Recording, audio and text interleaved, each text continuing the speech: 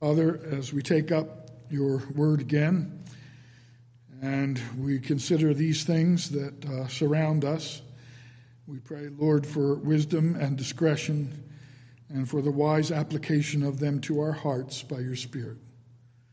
Lord, we pray that we may have a realistic view of the world in which we live, that we might be faithful to you in the midst of it, that we might be good warriors for the Lord Jesus Christ, that we might be salt and light, that, Lord, we might know how to show love.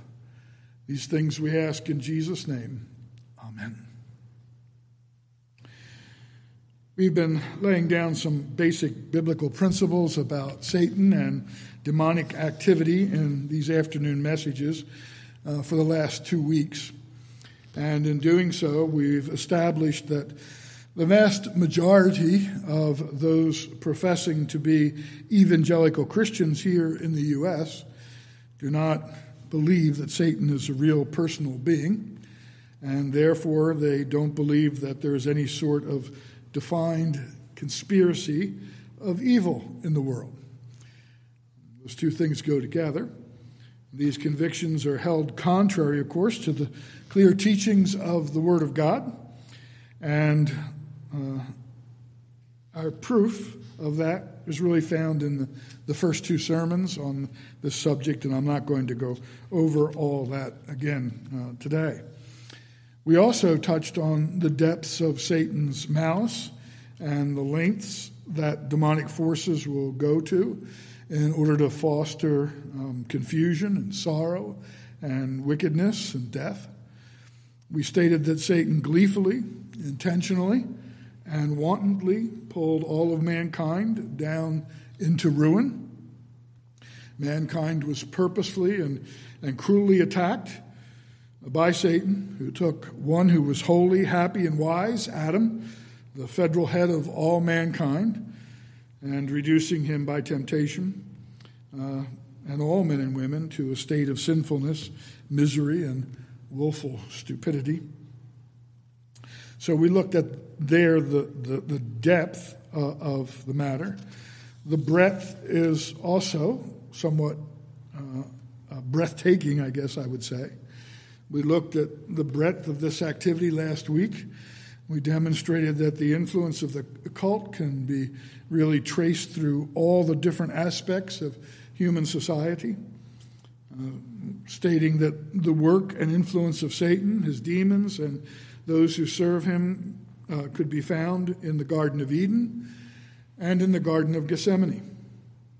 It can be found in the palace of kings and in a herd of swine. It is found among poor maniacs haunting the graveyards, among the beggars on the temple steps, and even in the synagogues. These forces are found harassing the sick and the weak, and troubling the strong and the healthy. They're found among the disciples, and we find demonic activity among the Pharisees as well. They oppress the poor, and they tempt the rich. They bring misery upon young, old, male, and female. So there's a great breadth to their activity as well as depth. And we also emphasized in the messages so far the danger of limiting in our minds or expectations the arenas of their activities. The influence of the occult stretches far and wide. And it's not just limited to tarot cards or Ouija boards or seances. It goes way beyond that.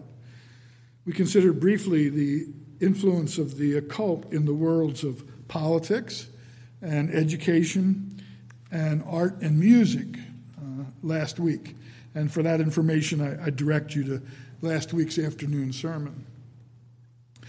Today I want to say a word about science and the occult, because many would consider this probably the last place that you would expect to find any connection, especially in modern times. But that would be a mistaken notion. It's important that we keep our goal in mind here, and so before we get into that, I want to just reiterate that. Ultimately, we're going to speak to the plague of drugs that grips our society and others, the way that it has such a stronghold on people today. There's a certain naive attitude toward this problem that doesn't take into account any connection between the drug culture and the occult. And it's so strange because those two are historically and biblically tied together. And the fact of their being tied together is well established historically and biblically. We closed last week's message with a chilling report from the FBI documenting that reality.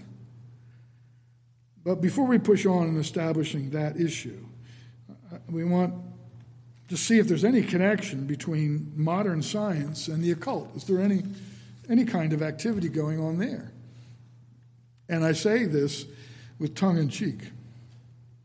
I say it with tongue in cheek because there's so much evidence linking modern science to the occult that volumes have been written on the subject and are being written on the subject. It's not something that you have to go to obscure lengths to find. There are books being produced and being offered for sale right now on Amazon dealing with this subject. Not that long ago, the chief thinker in the development of the theory of evolution and natural selection was a dedicated follower of the occult. Now, contrary to popular belief, that was not Charles Darwin, but the man whose theories and whose ideas Darwin popularized in his book. His name was Alfred R. Russell, and Darwin used Russell's writings to inform on the origin of the species. After the two had developed a friendship that lasted the rest of Darwin's life, Darwin took his ideas about that idea of natural selection and he incorporated them in his book, The Origin of the Species. It was Russell who was the real mind behind that idea and that concept and who developed it. And Russell, one biographer writes, didn't just attend seances and engage with supposed paranormal phenomena. He was an advocate of spiritualism, a full-on convert who wrote about the subject. So he was deeply involved in the occult, even to the embarrassment of Darwin. At times, Darwin asked him to kind of cool it on his writings about the occult and his activity with the occult, and Russell refused to do it and continued with it. But let's not just go to the past. Let's limit ourselves a little bit and look at a publication from one of the most prestigious scientific institutions in the world, MIT, the Massachusetts Institute of Technology. The following thoughts are from an article written by Laura Tripaldi. She's a PhD student in materials science and nanotechnology at a university in Italy. And her work was just recently published by the MIT Press Reader.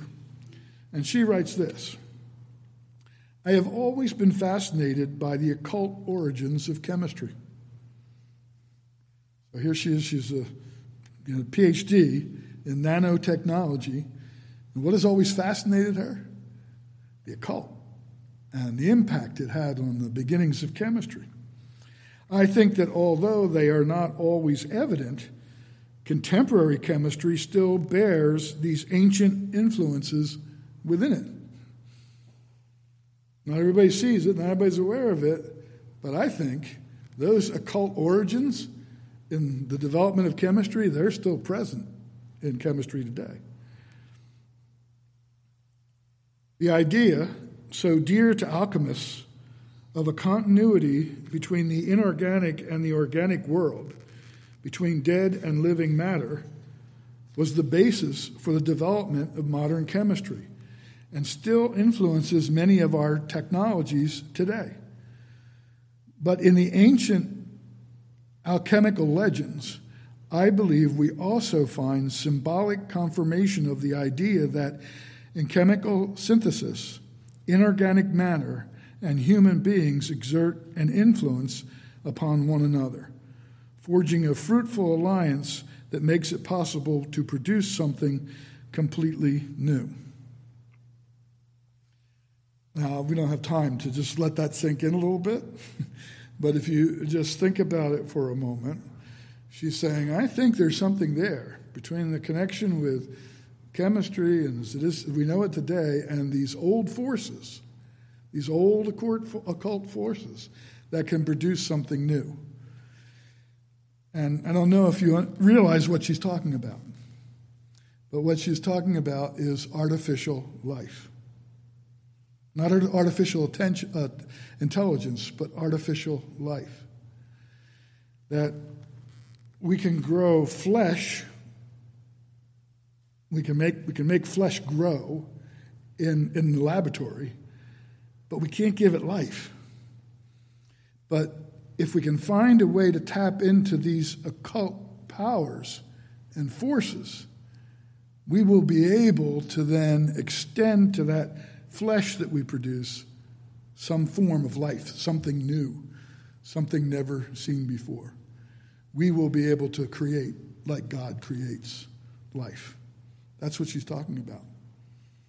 And that's where they're going. And of course, they explain all this by saying that we want to do this without all that bugaboo stuff about the devil and demons and all that stuff. We want to just get the powers cleansed of any of that old superstitious influence, as if it were possible to do that, and there were such a thing. And of course, it's not. It's not. You can't do that. It is an arrogant and fantastic dream. This concept is also found throughout modern science of being able to tap into the occult, avoid the dark side of it, and just tap into the power. Hugh Ross, with whom I differ on many things theological, talks about this influence in the world of astrophysics and other scientific disciplines.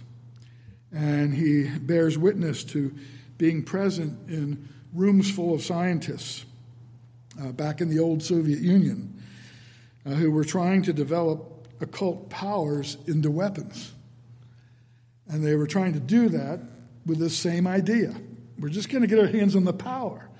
We know that power is there. We just have to get rid of the superstitious side of it that involves demons and so on. And we're just going to concentrate on getting our hands on the power, and we'll be able to do things that others can't do.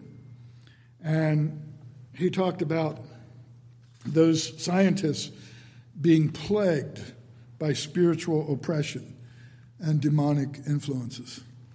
He says that he walked into an auditorium of scientists in the Soviet Union who were working on that.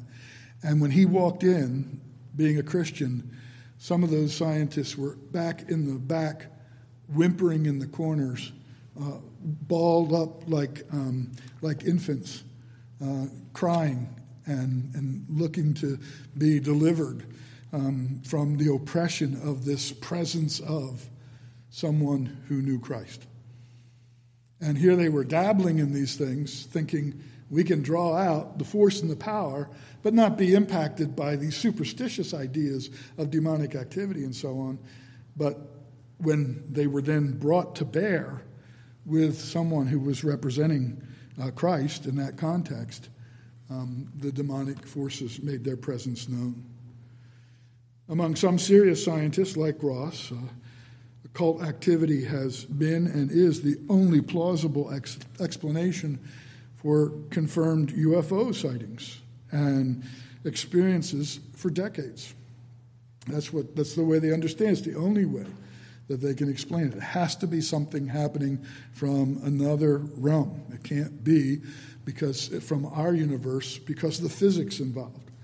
The way these things move and operate, they can't do that under the laws of physics.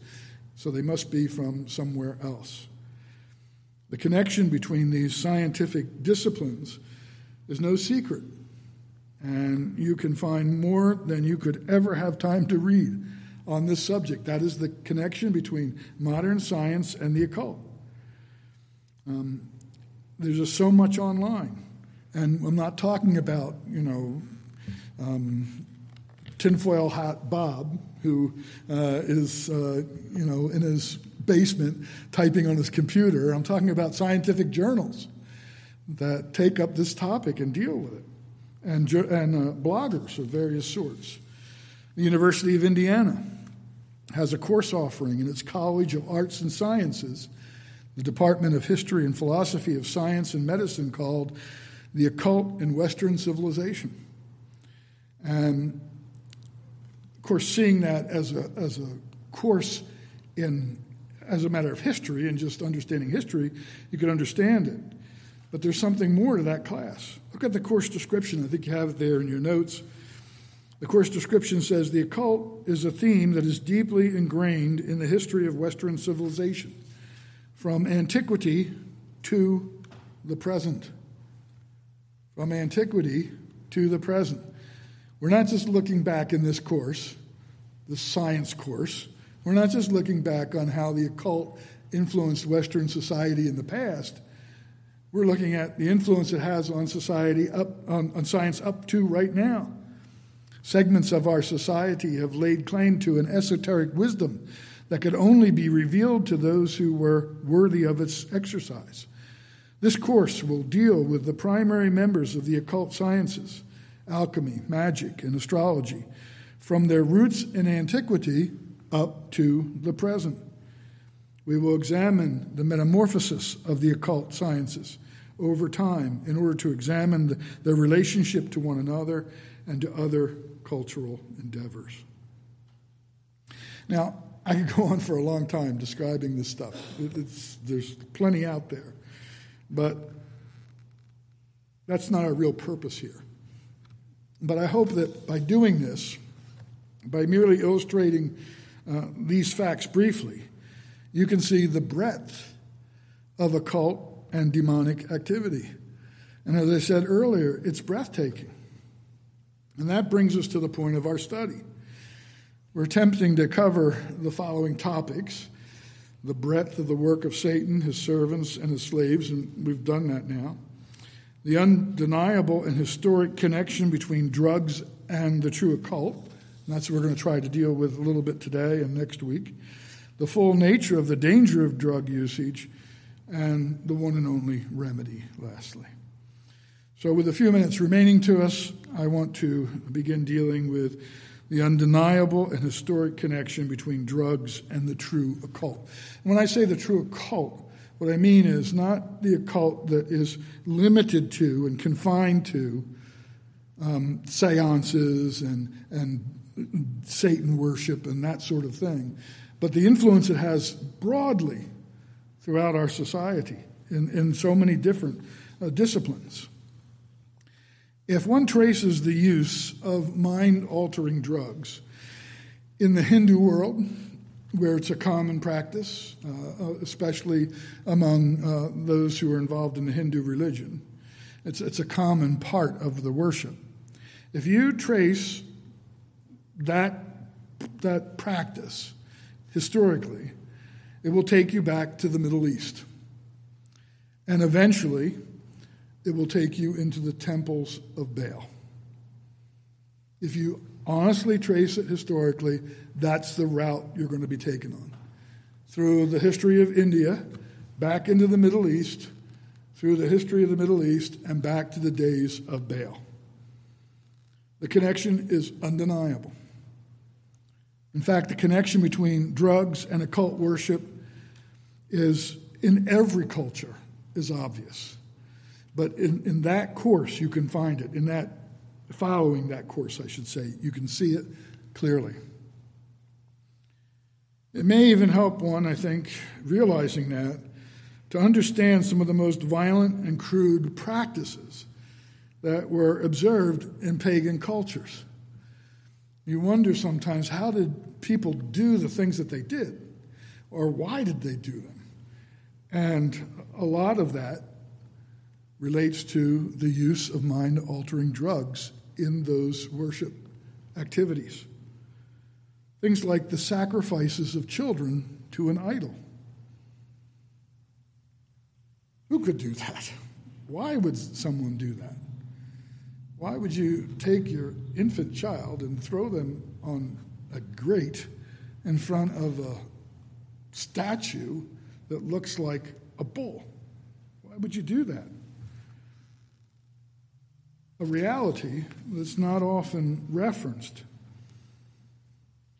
is that drugged women, duped into engaging in fertility rites in order to stir up Baal to action, often found themselves, when they came to themselves, with child.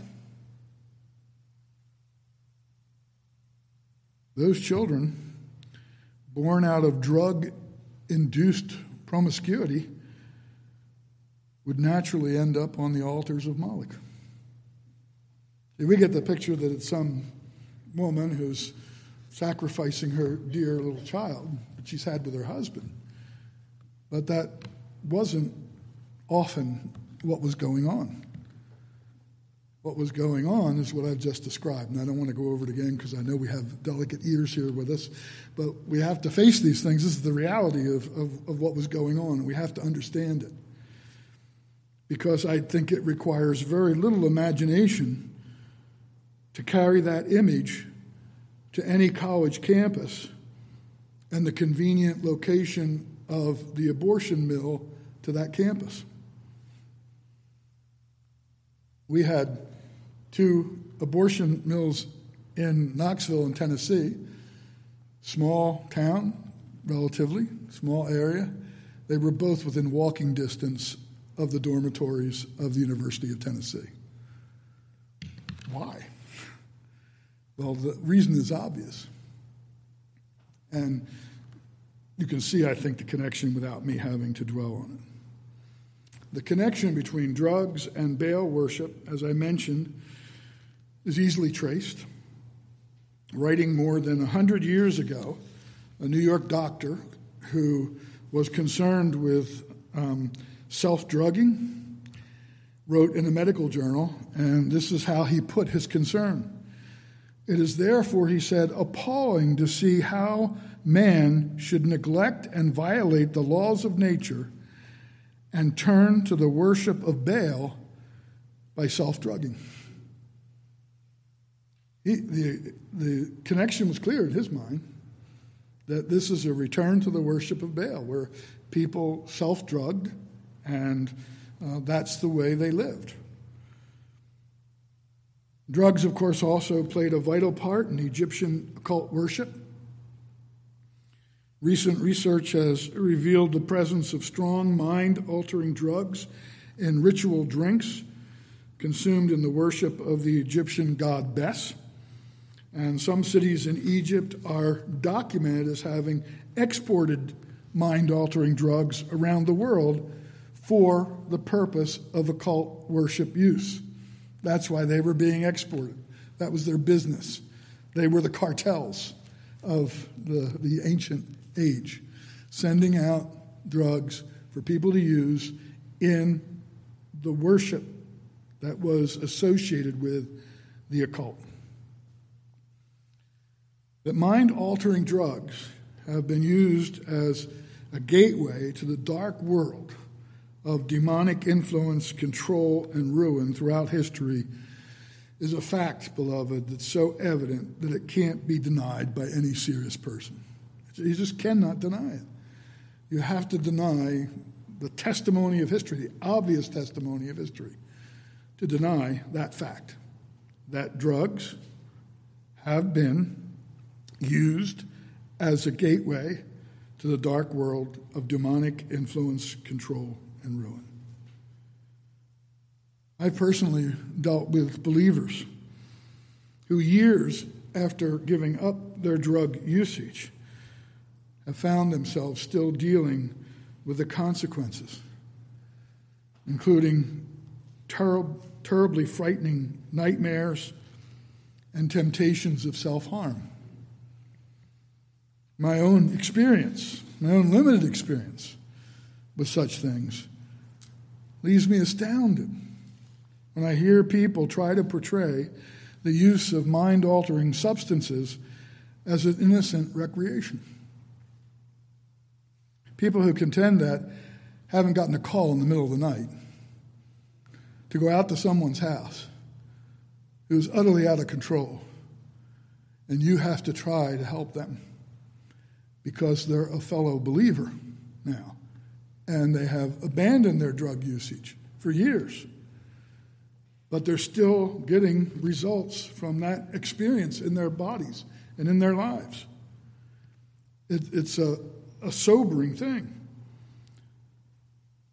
The occult connection renders such claims naive, I think, at best, and perhaps fatal at worst. So we come to the Bible, and what does the Bible say about this then? If this is such a terrible thing and it's such an obvious thing, the claim is often made that the Bible doesn't say anything about drugs or their use, and therefore it doesn't have an opinion on the subject. But that's not honest or accurate. And to be able to hold that position, you have to tiptoe around certain passages, and you have to hold a very delicate view of things. And by that I mean you have to be very careful to try to avoid both the obvious and what is implied in order to make that claim. So let me give you an example here in the few minutes we have left. Look at Ecclesiastes chapter 10 and verse 11. Solomon is making a statement that doesn't seem to have anything to do directly with drugs. He says there, "If the serpent bites before it is charmed, there is no advantage to the charmer." That's the ESV version. The King James translation says, "Surely the serpent will bite without enchantment, and a babbler is no better." Now, most of you, I guess, have seen snake charmers, as they're called. Maybe not face-to-face, but you've seen pictures of them and seen it being done. And they're handling charmed snakes. And it's a practice that's thousands of years old. But what does it mean to charm a snake? It's meant to imply that the charmer hypnotizes his snake with the playing of his pipe and the motion of it. And by playing and doing that, he hypnotizes the snake. I'm sure that many of you know that the snake is not hearing the pipe because it doesn't have the ability to hear. So that whole idea is just imaginary in people's minds. He's not the music's not putting the snake in a trance. And the motion may capture the snake's attention, but he's not mesmerized by it. He's following the motion to determine when it's best to strike. He's not being made dumb by it or being sent into a stupor by it. Now, there are tricks that are employed, like sewing up the mouth, or always playing just outside the known striking distance, and some do it that way. But since ancient times, charming snakes involved drugging them and putting them in a stupor. This means of enchanting the snake would have been known to a man like Solomon, and he obviously is not referring here to the pretend hypnotizing of the snake. He's not saying that if you pretend to hypnotize a snake, it'll be hypnotized. Does that make any sense? Let me say it again. If you pretend to hypnotize a snake, You'll hypnotize them? If I pretend to hypnotize Tyler, is he hypnotized? No, because we're just pretending, right? So, and that's what the hypnotizing is for the snake charmer. It's just pretense. So Solomon's not talking about that. He's not talking about the snake charmer holding some sort of mental sway over the mind of the serpent. He's talking about a serpent that's been drugged. If it's not drugged, then it's dangerous. You got to drug it first to make it docile so that you can do what you want with it. That's the truth of the matter. So enchantment involves a wide range of occult activities. And among them, a fact well known and documented, was the concocting and employment of mind-altering drugs for various purposes. That's what enchanters did. That's what an enchanter is. Someone who uses mind-altering drugs, among other things, to bring about what they want, what they're seeking to pursue. Now all we need to do is to see what the Scripture says about both the practice and the practitioners of enchantments. And the practice of using drugs and spells to alter behavior or to harm enemies. And under the law of Moses, those who practiced concocting and making mind-altering potions and casting spells and doing that, under the law of Moses, those who practiced that were not supposed to be allowed to live. Because that's what a witch was. Someone who used mind-altering drugs in order to cast spells and so on. In Exodus 22:18, it says, "You shall not suffer a witch or an enchanter or a charmer to live." Now that seems like rather extreme punishment for men and women who are mixing up drugs so people could go tripping. That's all they were doing. Invariably, however, the practice was associated with the occult, the drugs serving as a gateway to enchantment and into the dark spiritual world. I'm out of time, and I don't want to overpress you, but I'm going to skip the Theosophist. You can read his assessment there in the notes. If you don't have the notes, I can get them for you. And the interesting thing is that Theosophy recognizes that this is the purpose of drugs, and it opposes the use of drugs. They want to get into the occult another way, through meditation, but they recognize that drugs is the way in. The Jews were instructed in no uncertain terms that those who dabbled in mind-altering drugs and other practices involving the occult were not to be tolerated. And we'll pick this up next week. I just want to close by touching once again on another FBI report. This one was from 1992, so it's a bit dated. But it was put together dealing with stoners, drugs, demons, and delinquency. And the stoners is a particular group of Hispanic adolescent males who were committing crimes in Los Angeles. The author of this paper studied a group, the stoners in Los Angeles, who exhibited an interest in witchcraft and the occult and called themselves stoners, a name referring to heavy drug abuse. The use of drugs or alcohol made it easier for stoners to become involved in and accept the tenets of Satanism.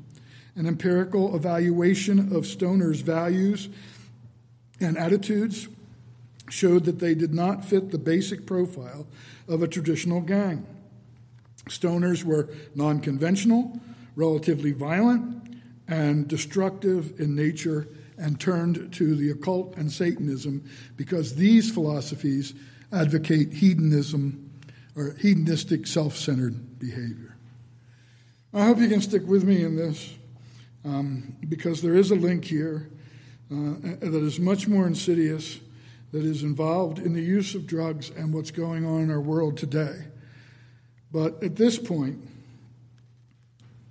I think the question is, why would someone who is told by God not to get drunk with wine, for that's debauchery, but to be filled with the Spirit, addressing one another in psalms and hymns and spiritual songs, singing and making melody in the Lord with your heart, giving thanks always and for everything to God the Father in the name of the Lord Jesus Christ, submitting to one another out of reverence for Christ, why would someone under that command want to spend part of his or her time with the pastime of the followers of Baal? Where is the agreement there? Where is the connection there?